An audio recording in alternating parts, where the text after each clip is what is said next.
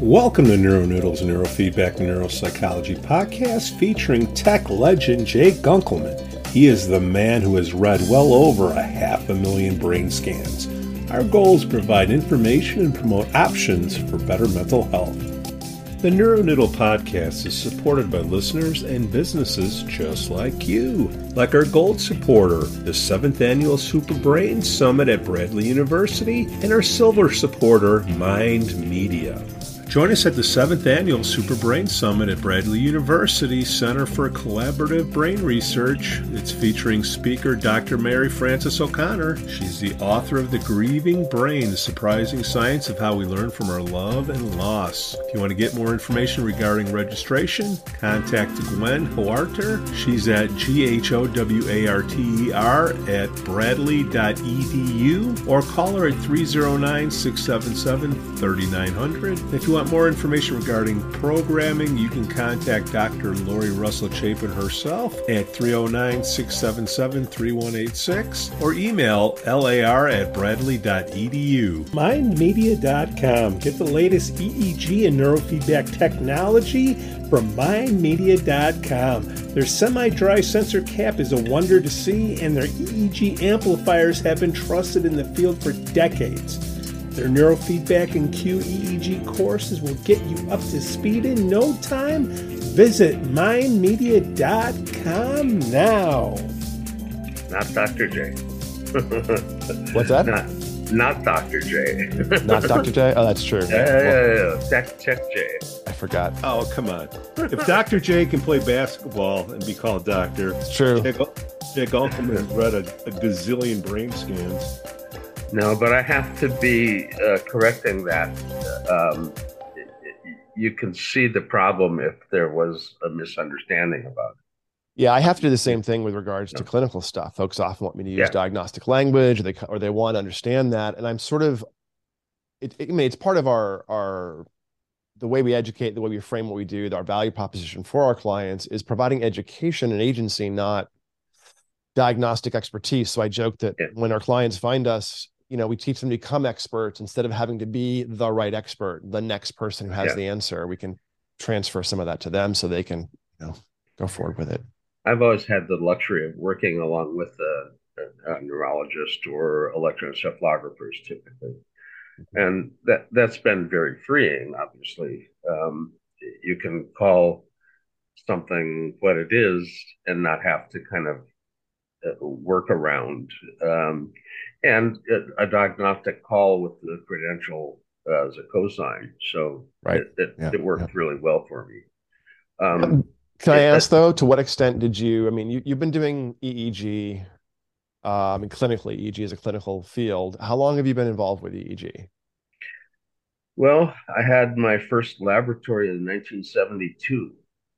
So almost as long as I've been alive, you've been picking up brain signals professionally. But I played around with EEG amps and stuff at university, at the North Dakota State University in Fargo. Go Bison, I'll give you no more at all. But the state hospital in Jamestown basically gave us space and funding, and we built our own amps.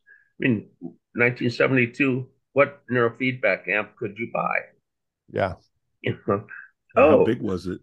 The Autogen had a zero cross detector, which couldn't see anything but the dominant frequency. It was a terrible amp. It had enough space inside the case to carry lunch, but but you couldn't really do real EEG with it. And the state hospital had a big old Grass Model 6, which wasn't like current, but it was still quite functional. So we had some interesting times. 3 years I ran that lab, and then came out to California. And then I, after 1 year of making equipment and finding that you could go broke making equipment for people fast, I decided that the service end of the field always has need for service. So I got a job in the busiest EEG lab in the world in San Francisco, and over 100 a day. A minimum day was 100 EEGs. Wow. And they came in from over 400 hospitals across the U.S. off of satellite and through phone systems. And so wow. 500,000 EEGs later, that's calculating only 100 a day. And there were days we topped 200, but sure, just 100 a day makes for an easy calculation. So, I had that as a background. A BS degree from North Dakota State University, where they know a lot about BS, so well versed. But just basically the depth of visual exposure to the waveforms and training with John Hughes and the Gibbs and Charlie Yeager and Dr. Shear, and they're very, very high level EEG interpretation and density of exposure. But I remember an email chat list online, which I had to kind of step away from those because I wouldn't let go of some conversations that didn't make sense. So there's some vitriol in those old news groups. And at that point, I just that wasn't me, so I just had to just quit doing that. I remember somebody with an email, something about a salamander. Oh, that was probably me. Yeah. I was very vocal on those early lists. You interchanged with me and asked about grad schools where you could do a neurofeedback program without getting kicked out of the university, And I suggested Aaron Zeidel at UCLA, Frame Brain Lateralization Lab. Yep. So I remember you back before you were the you that you are now. That's right. 25, 30 years, a while ago. I forget exactly when that was. I could tell you a sharp guy on the email list. You were also one to try to drill down and ask the kind of the show me the data sort of a approach to some of the posts. So, well, I mean, back then there was, I really described that that time in the field of neurofeedback as a bunch of blind men and elephants. Everyone's describing something and proclaiming truth about Mars is the way and being in direct yours can't work. This is how to do neurofeedback. This is how it works. People arguing back then about, does sight on the head matter? Does frequency matter? This is why part of my dissertation work was to compare sights and frequencies, active and sham, to just put a stake in that question once and for all. Yes, it matters. Here it is. It's proven. But and Aaron Zeidel's Brain Lateralization Lab was the perfect spot to have done it. Where dichotic listening tests and things that were available for analysis that normal labs don't think like that, so it also dovetailed. I mean, I was trained to do neurofeedback before grad school by Dr. Larry Hirschberg in Providence. I know Larry. Right. Great in the field, recently retired, but Larry had a big, long history focused on developmental trajectory stuff, autism and other types of developmental stuff with kids primarily. And I was, Dr. Hirschberg was trained in this sort of arousal model of neurofeedback that sort of, I think, came out of my perspective sort of from the Othmers initially and some of that EEG, it was called neurocybernetics, could have Beta, SMR. Right. The arousal model. And when I took the arousal model, which was heavily relevant to spectrum development and kids and ADHD and things, when I took that and then I went into a laterality lab and I got my head around, unintended, laterality and left and right. And I started to think about how we use, beta in the left and SMR on the right and frequency specific hemisphere differences. And some of the clinical lore, the rules, the paintbrushes we've been taught to use started to coalesce. So I really, I sat through, I also had the luxury of sitting through, I'm going to say it's a luxury that I did it twice, but I took the course twice with Arnie Scheibel on neuroanatomy because I didn't pass the first time. It was really hard, medical student level neuroanatomy. And I went through it and almost, got it and didn't quite get it, and did it again and really it sunk in. But the mix of that like old school Rousel model, the laterality model that Dr. Zeidel helped really instill. I mean, a lot of the tools that I used in my research on brains in general, on neurofeedback, I use something called the LANT, the Lateralized Attention Network Task, which is a lateralized version of Mike Posner's attention network task. So it's a flanker task. You're trying to predict the direction of an arrow, say it's up or down or left or right, and there's some flankers, some distractors nearby. Trying to predict something or judge something with distractors that are incongruent to it or in conflict to it creates an executive conflict, which is a sort of prefrontal kind of thing. And Dr. Zeidel took Posner's ANT, which was a horizontal line of arrows, flipped it vertically, made it in both hemispheres, and then made it a tactistoscope, so a very rapid presentation. And you can constrain the response hand by visual field, and now you can actually test attention systems in each hemisphere separately. Yeah. So I started to think about the brain very differently once I got the ability to dig in and test modular resources. And, this was dovetailing with, I was working, of course, a little bit in that lab with Dr. Jack Johnstone, dear friend of both of ours who passed on a few years ago. Also a great EEG. Yeah, my business partner back then. Yeah. And so Jack was teaching me a lot about this sort of endophenotype perspective on brains and EEG. And, I was learning to read. That was obviously our That was you and Jack and Joy, right? That first paper, I think. Yeah. 2005, endophenotype clinical characterization of clinical databases. Yeah. I was talking about failure modes in the brain that were common, but we hadn't put together that they were probably endophenotypic until 2005. But for about 4 or 5 years before that, I had done the reverse look at the 500,000 or what I could recall of them. I don't have the artificial intelligence. I just have this old skin version, So, but having looked at that, these were the common patterns that I saw. And having hung out in clinical settings, what were the treatments that matched up with them? Because if you had the same endophenotype, you got the same treatment approach. The DSM didn't make any freaking sense. Obviously it's not valid anyway.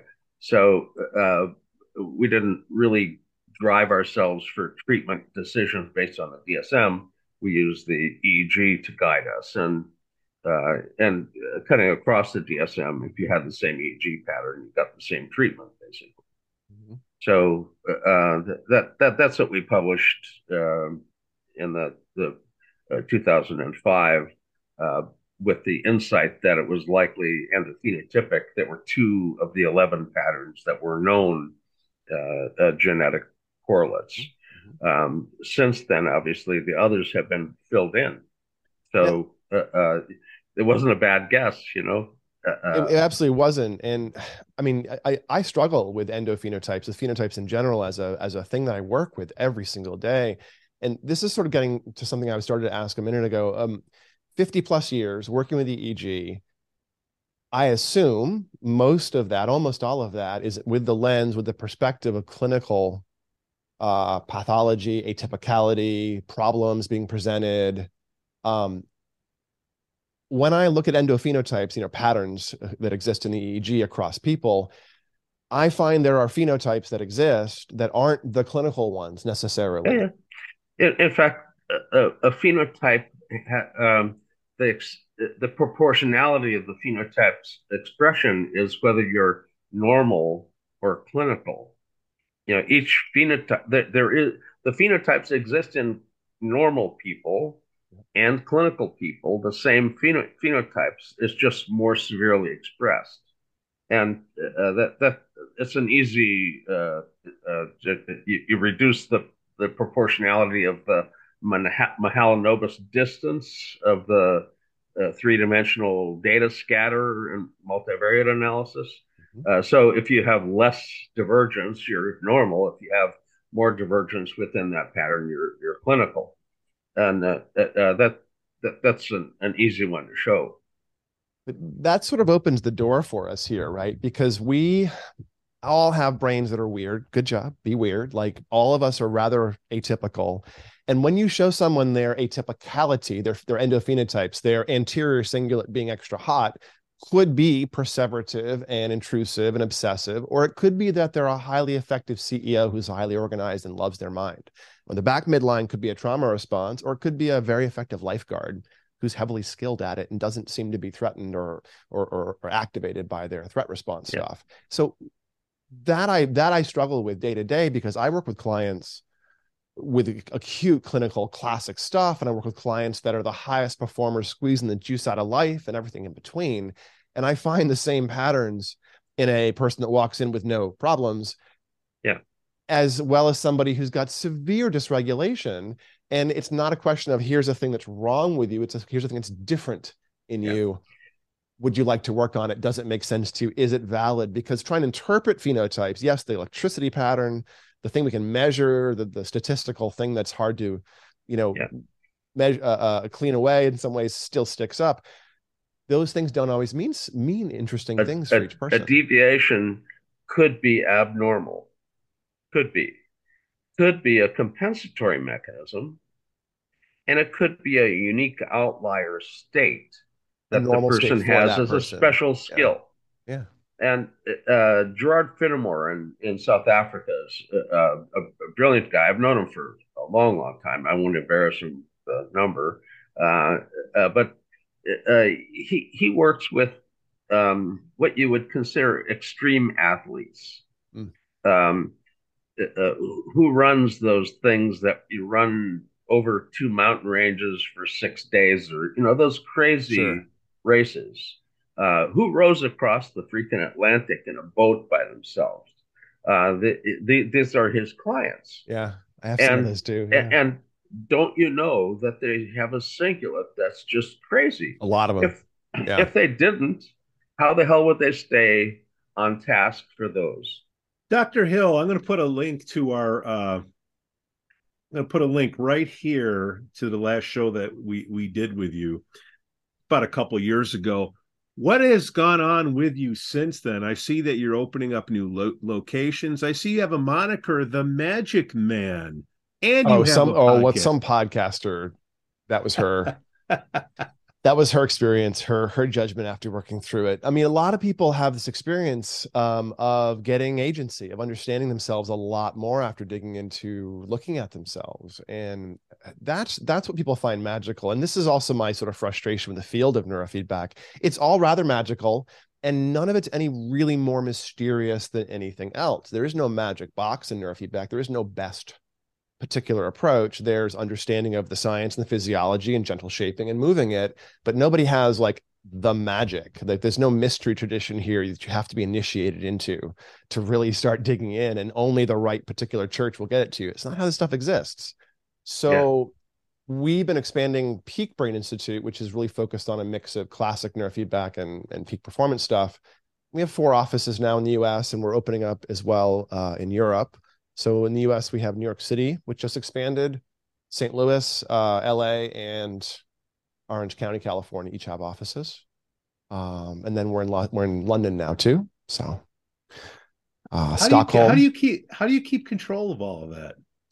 Well, I have a perspective on brain training that is not a therapist. I mean, a lot of my colleagues, my mentors, people have taught me, they're mostly therapists, and they tend to have a roster of clients, of patients that are 20 clients, 30 clients, and they see them for a mix of therapy and neurofeedback typically. And almost everyone I know in the field has a population of interest because they started off doing autism or eating disorders or anxiety or trauma, and then discovered neurofeedback as a lovely tool set, or they started to specialize because of the change they could help shepherd in a particular area. They really found it fulfilling. I don't do that piece of it. I don't narrowly niche down, and I also don't work in the role of a therapist for you. So without being a therapist, without working to have to create the complete transference container, that safety container where you're sort of allowing a therapist to create some agency and re-examine things and provide a mixed perspective that is the therapeutic process to sort of unlearn and relearn things. That's a pretty vulnerable place to be. And it takes a lot of management of clinical boundaries. And there is this transference, this relationship you develop with the person and their agency. And Peak Brain instead operates like a bunch of personal trainers and coaches. We're here to thrust agency back up on you and teach you how your brain works. So, we see about 10 times as many clients, I think, as the average neurofeedback solo practitioner. And we do that because I teach people to read their brain maps. We don't write these long, exhaustive, here's a bunch of labels and here's things that could be true about you, diagnostic level reports. We instead say, oh, cool, data, CPT, brain maps. Let's dig in. Let's look at some stuff. Let's teach you the neurocognitive exercise of putting physiology, behavior in contrast and seeing what's outlined about your resources and teach you how this stuff works. And okay, there's your brain. What do you want to do? And so we can take the stuff that is clinical when it exists, executive function stuff, anxiety features, sleep, post-COVID brain fog, seizures, migraines, whatever. And you can work on those things from a resource perspective. If I talk to you about your anterior cingulate and its tendency perhaps to perseverate being plausible based on your maps, and you're like, oh my God, yes. Actually, somebody gave me an OCD diagnosis. Oh, wow, I'm sorry you deal with that. It's so annoying. Here's the physiology probably. Would you like to work on that? So, I don't have to deny other people's diagnostic language, but I don't really care if you're a high-powered CEO who's mostly good at hyper-focusing, but can't turn it off and be nice to your partner when you get home, or if you're like somebody who's compulsively hand washing, or somebody who just has a song stuck in your head. If you tend to perseverate and the anterior cingulate is stuck for you, well, that's true for you. You know how you feel. So you can now learn the physiology, take control of it. And that thrusting of agency, that educational, that piercing that mystery a little bit by showing someone their brain map, I think really helps to offload in some ways some of the burden of doing neurofeedback traditionally. I mean, a lot of therapists struggle to continue to maintain a perspective on how their clients' brains are changing. Clients aren't super compliant with sleep surveys and personal inventories and things day to day. And you've spent a lot of time catching up on that, sort of a bug of neurofeedback. And we made it a feature. We teach you to do neurofeedback if you're a client. I mean, about 80% of our clients work from home with equipment, and we just teach you to do it. We have live support staff and live coaches to jump on and help you and teach you and suggest new things. But the big benefit, even before folks do neurofeedback with us, especially if you're near an office, is that we provide this sort of membership model for brain mapping. So people pay one time and they come throughout the year and learn to use mapping and attention testing as a tool. So I'm in California with offices in New York. Cannabis is legal in those states. And I can't tell you the number of maps I've seen pre and post cannabis or Adderall or caffeine or biohackers, looking at their different nootropic stacks, examining how their cognitive stuff works, or folks that have gotten COVID and have post-COVID examining the degree of brain fog or the post-concussion stuff that got reactivated by their new ski trip.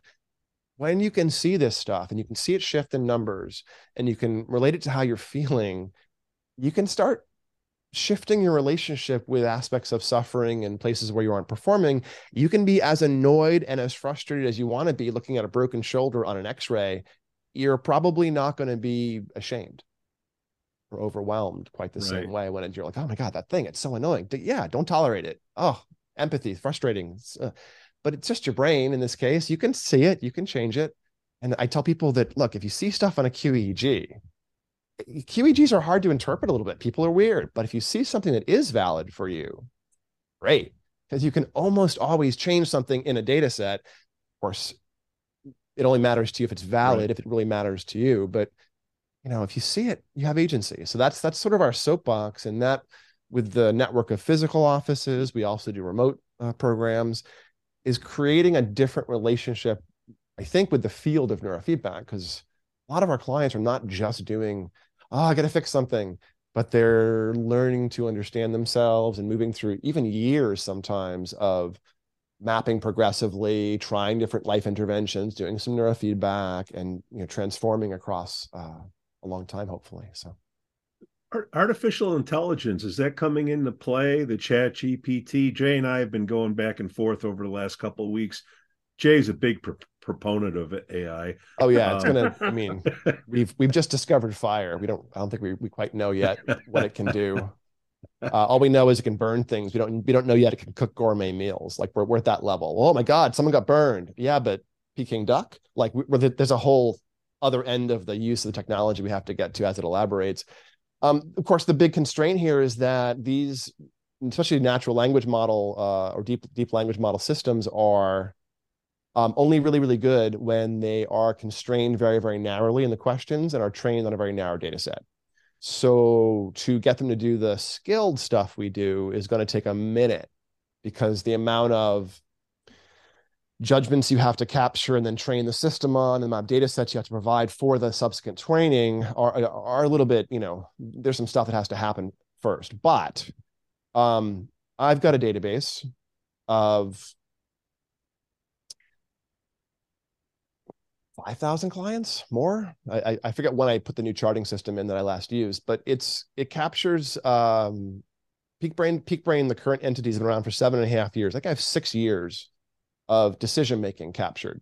Every protocol, all the surveys, every attention test, every brain map in this massive data set. Now, if I can figure out how to constrain Chat GPT 4 or 5, whatever, Auto GPT, I can sort of say, look, here's the questions we want to ask. Here's the ways we've answered in the past. I think going back to the old school machine learning of training models, model fitting, that's going to come together with the amazing natural language stuff and the inferential reasoning and the genetic learning, where you can tell it to learn to do stuff and give it very imprecise and have it do federated GPTs where it sends other GPTs out to do stuff.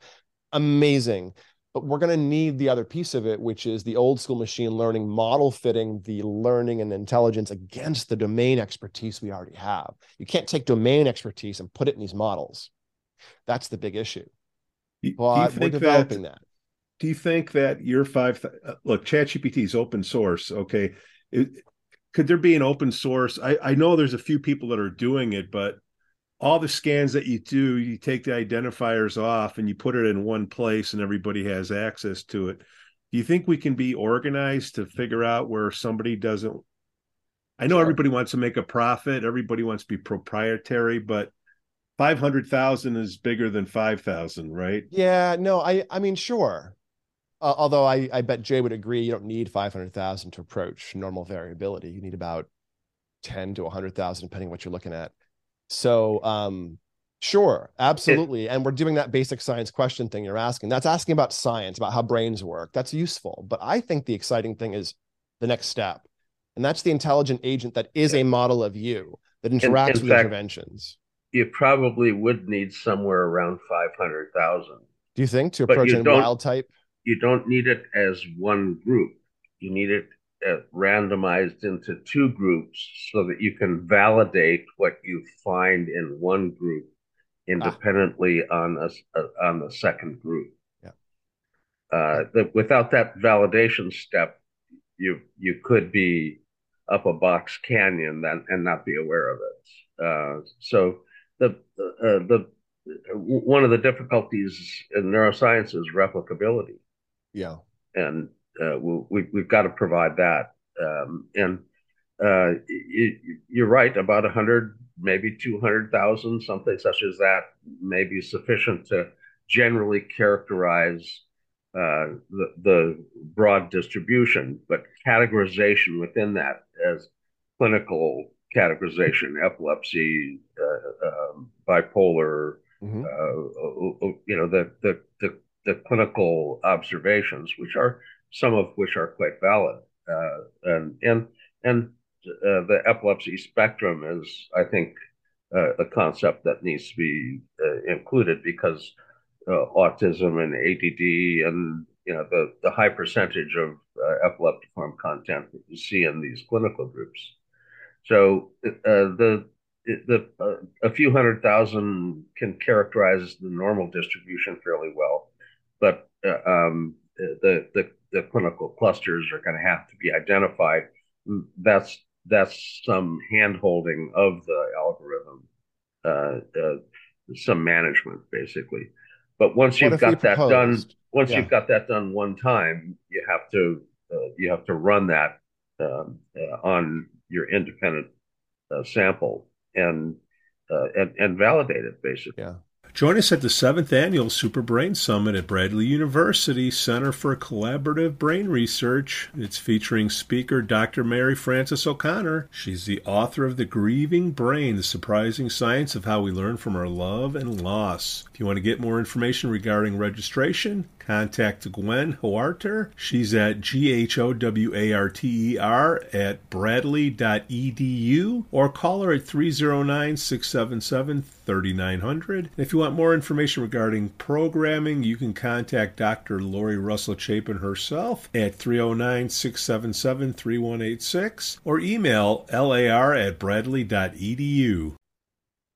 One of the ideas I have around that, and part of where I'm getting my 10,000 to 100,000 number from, is I think we can take the data model, the conceptual model of QEEG, and make it add a dimension of time into it. So if we had wellness trackers for the brain, where some people are tracking their sleep, their stress, their seizures, their migraines, their mood, how angry their mother-in-law made them, whatever, their drinking, their exercise, and we have a longitudinal set of variability per person with some snapshots against their normal variability within one person.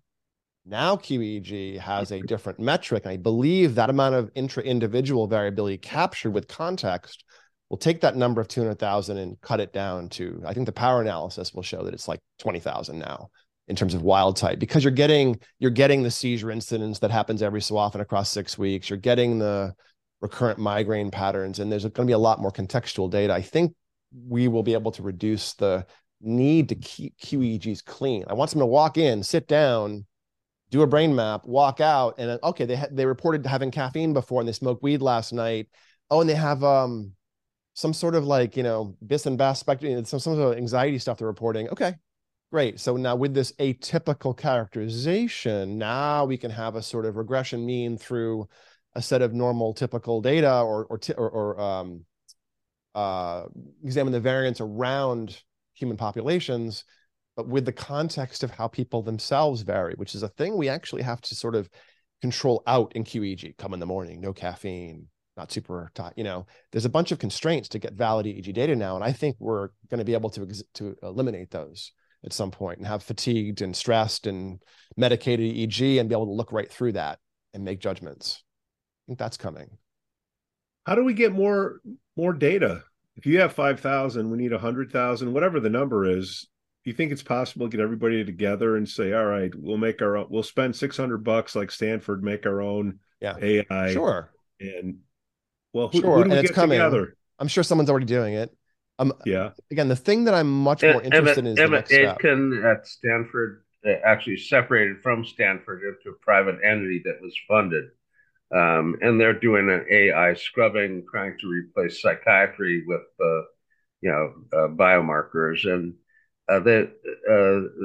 Stanford gave them 37,000 EEGs that were already cleaned up and digitized. And the problem was that these are all epilepsy cases and encephalopathy cases, because that's what you use the EEG for clinically. The data's not sufficient to characterize psychiatry.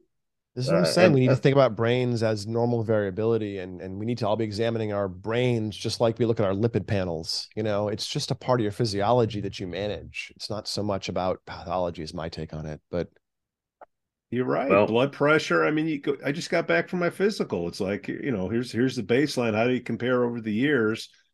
People have to get in that frame of mind, pardon the pun, that, above your neck, you have to keep an eye on what's going on there as well. Yeah, and you can't feel it, ironically. So, well, insurance doesn't pay. That's I don't even let them test me anymore. Really? People that are on steroids and stuff. So, oh yeah, right. Show me a norm that I'm appropriate. So. Yeah. But wouldn't you find it useful? Like if you had a data point that was distorted by your experience, your suffering, some medication, et cetera, you would understand how that data point being distorted, what it meant. Like it would provide agency for you as somebody who's educated, can interpret subtle data. why don't we all have that capability There, of, there's a reason that I've lasted over 30 years, and they have an average life expectancy of less than 10 for no pituitary. And what's the reason? it's difficult to stay alive with no pituitary. I'll tell you that. I didn't hear. Both anterior and posterior pituitary? Yeah, the whole thing's gone. Wow. So your brain has very poor timing, very poor. I get a new doctor, and they have a clean clipboard, nothing on it, and Mr. G, the joke on the last name. What are you here for? Well, renew my meds. Well, what are you on? I start to list my meds, and they about 5 meds down the list. They say, "Well, what do you have?" And I say, "It's not what I have; it's what I don't have. I don't have a pituitary." And the clipboard and the jaw drop at about the same time. They're linked together somehow, some reflex. I don't know what it is. But what do we do for you? Well, renew my meds, and and you might want to find a specialist who might know what to do for me. But they don't really exist.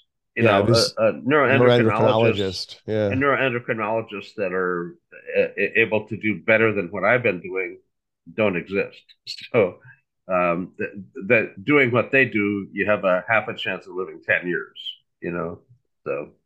Well, I can imagine there's a large practice space for those doctors to operate in this particular complaint. So, I take my medications essentially all PRN, and these are not meds that are prescribed PRN, steroids and stuff. Yeah.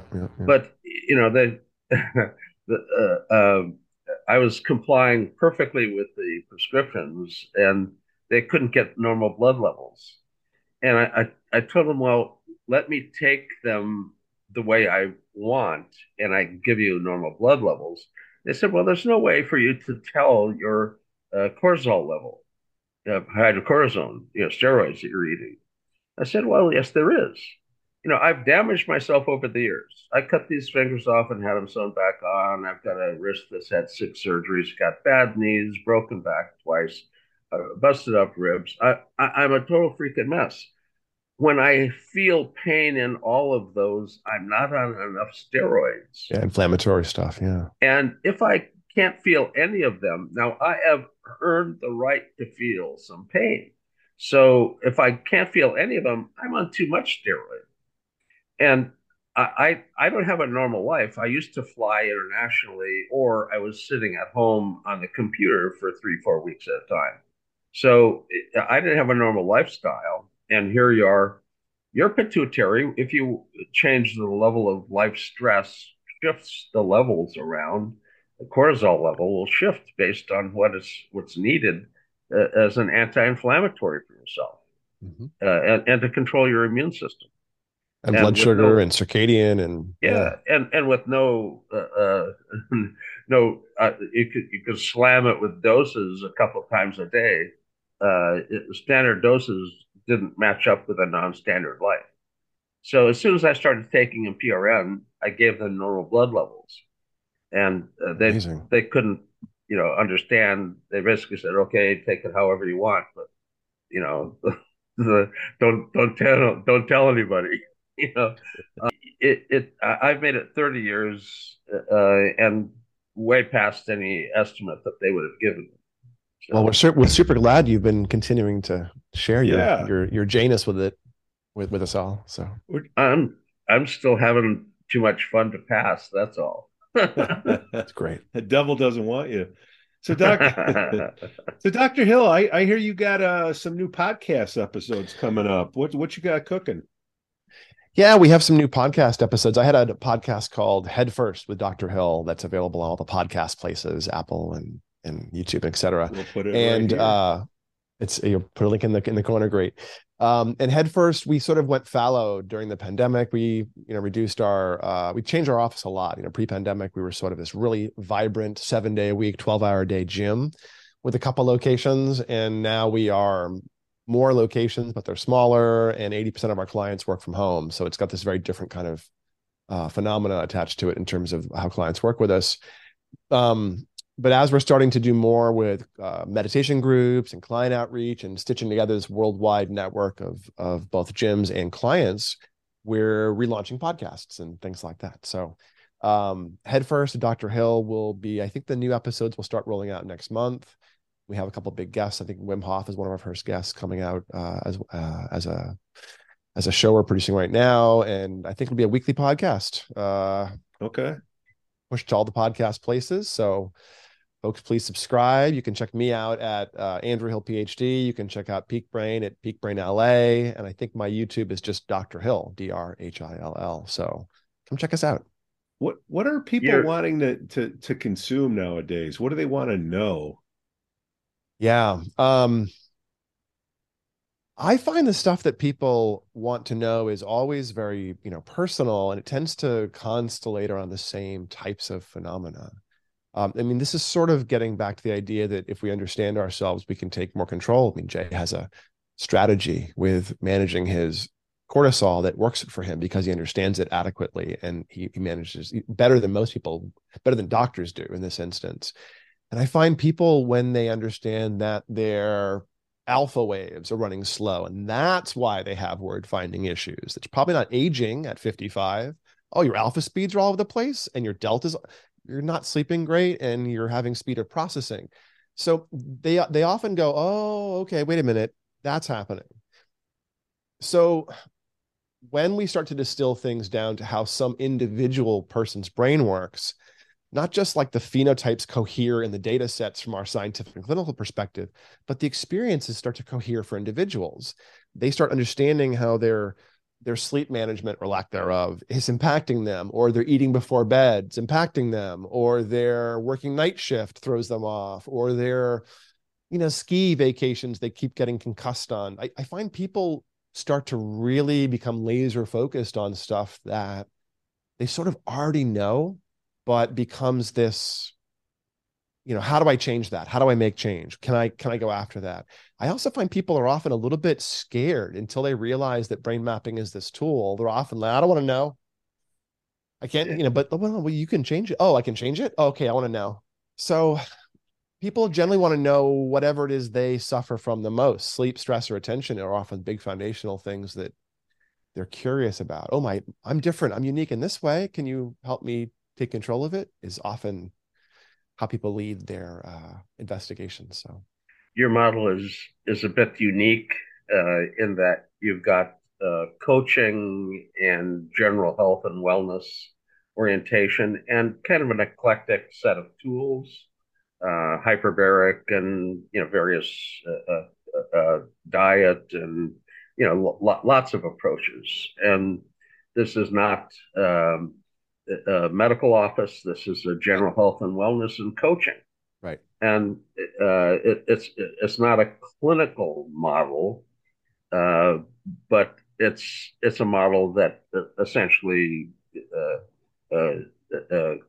coaches and coaxes the person in a direction that may be helpful for them. Yeah, we thrust agency upon you and teach you what you might want to do and give you best practices and then check back with you. We don't, give you the answer necessarily.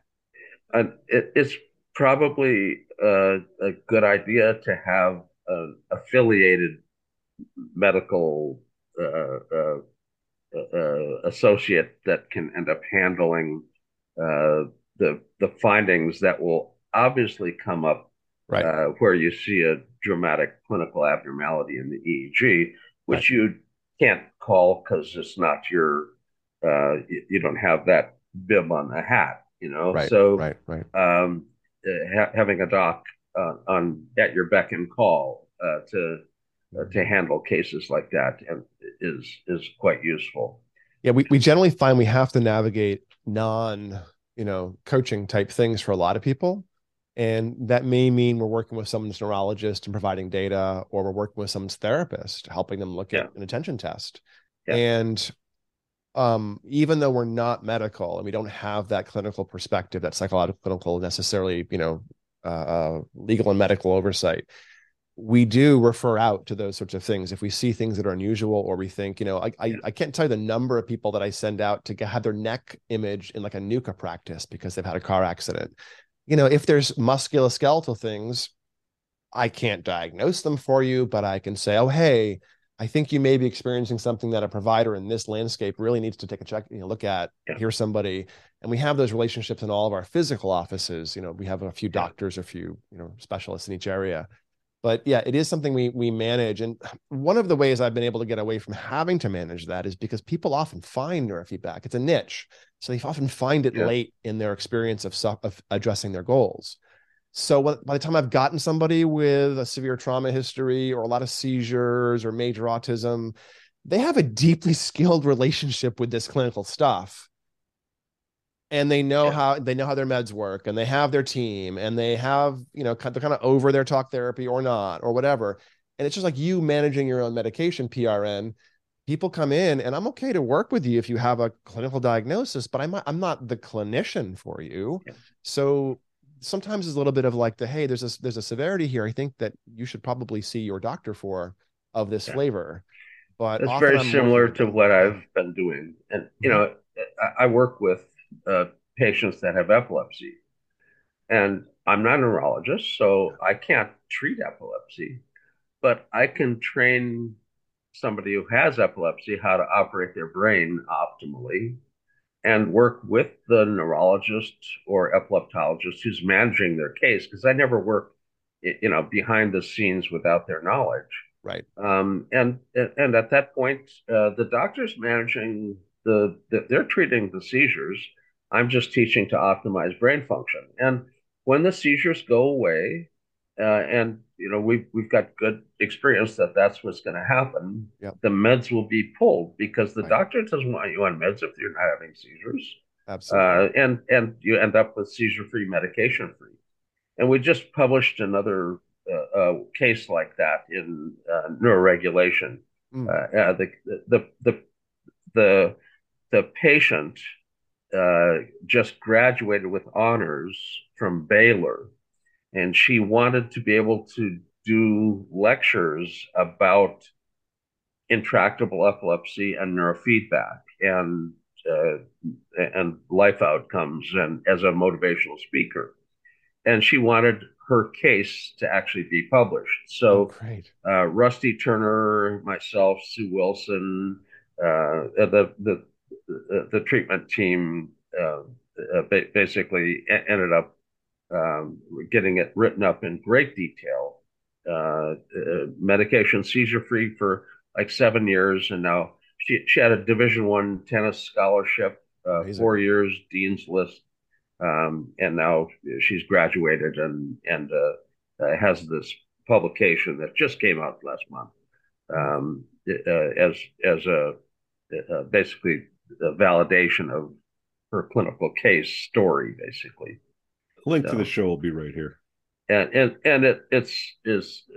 Isabella is the patient's name, and her case was astounding.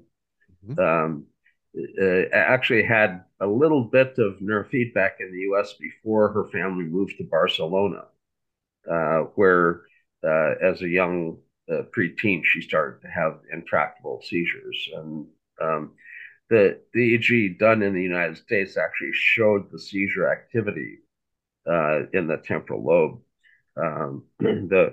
The neurologist and neurosurgeon in Barcelona wanted to remove her right temporal lobe to control the intractable epilepsy. They chose to do neurofeedback and quit meds, and they were told that would kill their daughter. And obviously she's bloomed really quite well. There's one thing to be seizure-free, med-free for 7 years. It's another thing to have graduated with honors on a tennis scholarship. So that's amazing. She didn't just escape epilepsy; she bloomed in a major way. An impressive young lady. So. That's wonderful. Of course, I've seen some similar things across the decade or 22 years I've been doing neurofeedback. But in terms of medication management, that I find the same thing that happens. Antidepressants, anti-seizure meds, you sort of bring the floor up to meet the person, and then the meds take care of themselves with the doctor and the client. Great. I find I have to be a little bit more pointed with my advice with psychostimulants and people that use cannabis, because almost always somewhere around 3 to 5 weeks in, the tolerance to stimulants and the tolerance to cannabis gets abolished out of nowhere. And the person's like getting 3, 4, 5 times the subjective impact suddenly from those drugs. And it can get in the way and cause problems behaviorally or, psychologically. Like, oh my God, I can't get off the couch. I'm too stoned. Or my kid is super irritable, won't sleep or eat right now. Oh, maybe that Adderall is, they need a different dose now, essentially. So I sort of warn parents of kids that are taking stimulants, and I warn people that are, chronic stoners, like, well, look, a couple weeks in, you're probably going to start getting potentiated effects as you get more sensitive. So that's something you may have to manage. Maybe make an appointment with your doctor and, ask for a refill that's got extra amount of half the dose, or come up with a strategy for that drug, maybe, because in my experience, you're probably going to be very sensitive to these medications in a few weeks. When your consciousness becomes clear, the effects of these things are notable.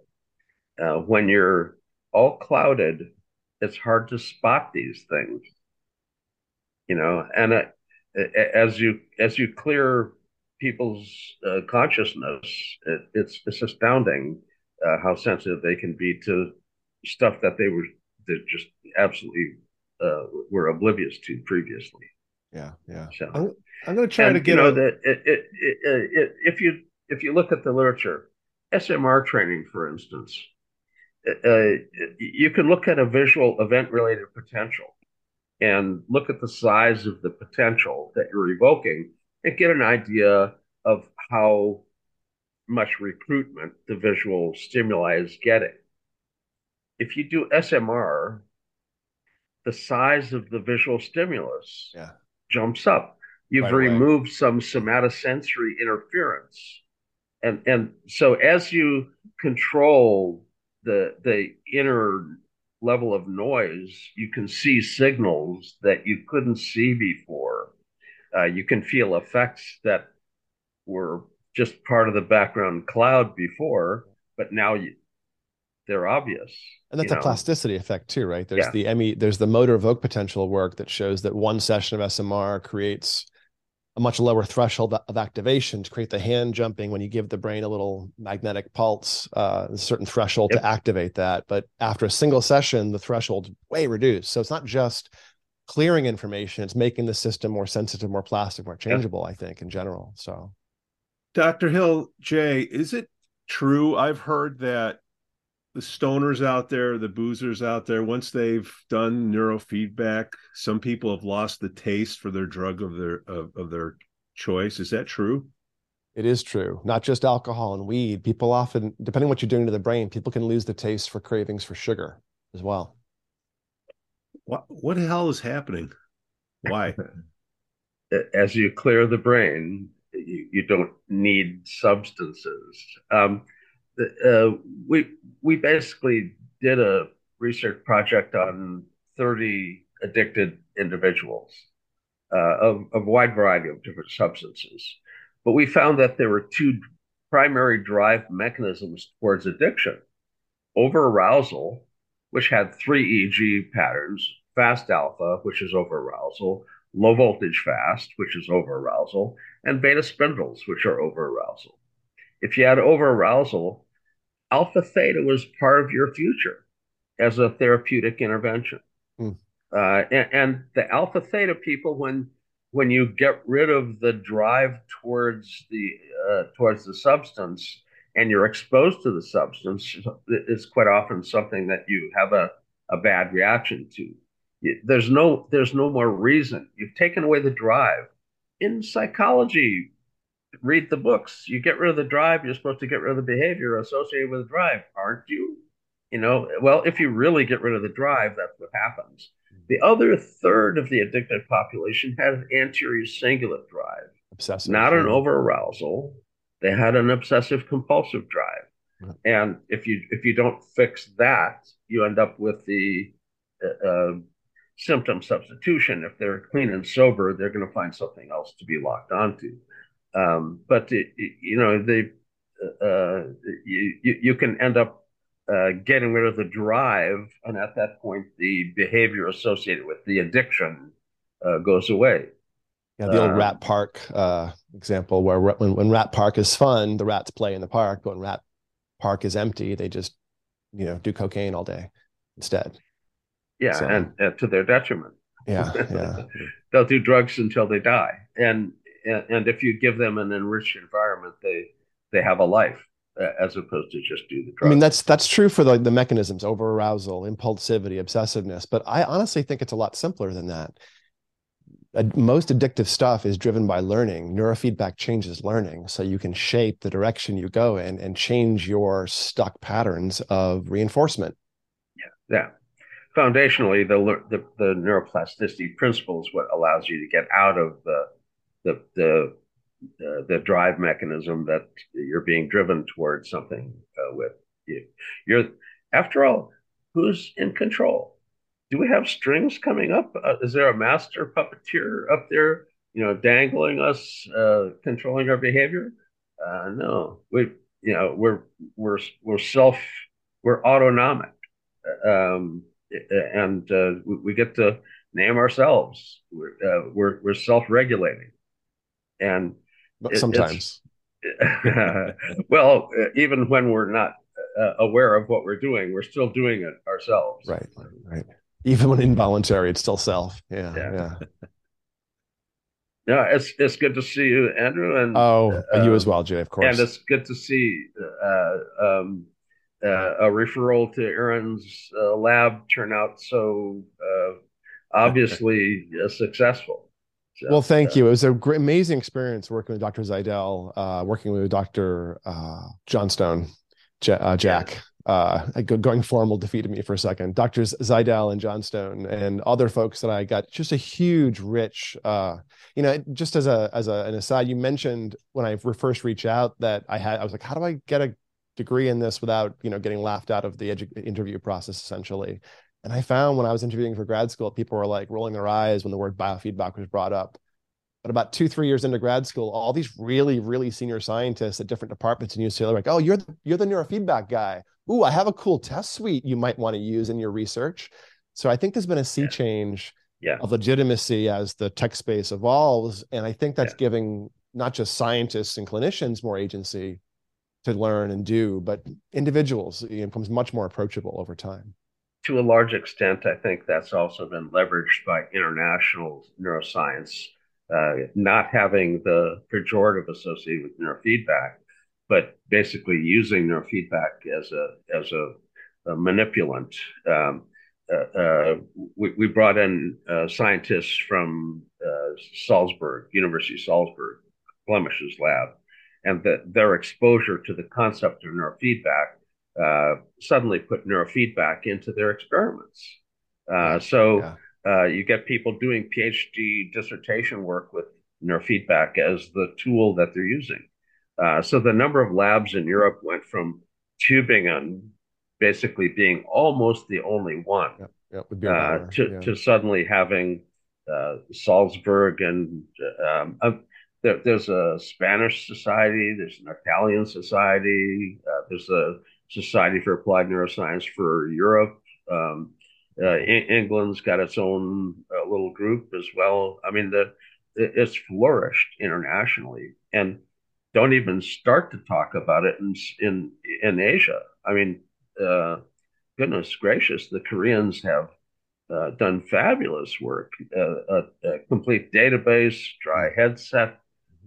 They're doing AI scrubbing of the data to predict mild cognitive impairment and dementia. They've got a whole bunch of other discriminant features being built at this point with AI.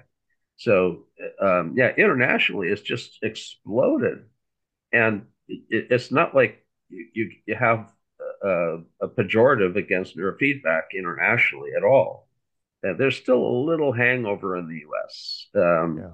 That I still have to apologize for the early hippie reputation. That was me, So our whole field was dismissed as a bunch of hippies, and that well, you've redeemed yourself. I think you've apologies. You've come a long way. So Yeah. All we need is a few more podcasts out there. Get the word going.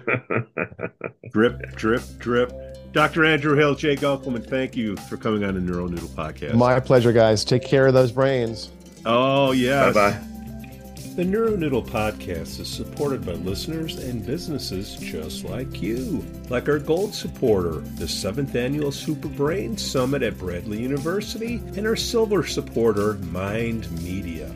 Join us at the 7th Annual Super Brain Summit at Bradley University Center for Collaborative Brain Research. It's featuring speaker Dr. Mary Frances O'Connor. She's the author of The Grieving Brain, The Surprising Science of How We Learn from Our Love and Loss. If you want to get more information regarding registration, contact Gwen Hoarter. She's at GHOWARTER@bradley.edu or call her at 309-677-3900. If you want more information regarding programming, you can contact Dr. Lori Russell Chapin herself at 309-677-3186 or email lar@bradley.edu. Mindmedia.com. Get the latest EEG and neurofeedback technology from mindmedia.com. Their semi-dry sensor cap is a wonder to see, and their EEG amplifiers have been trusted in the field for decades.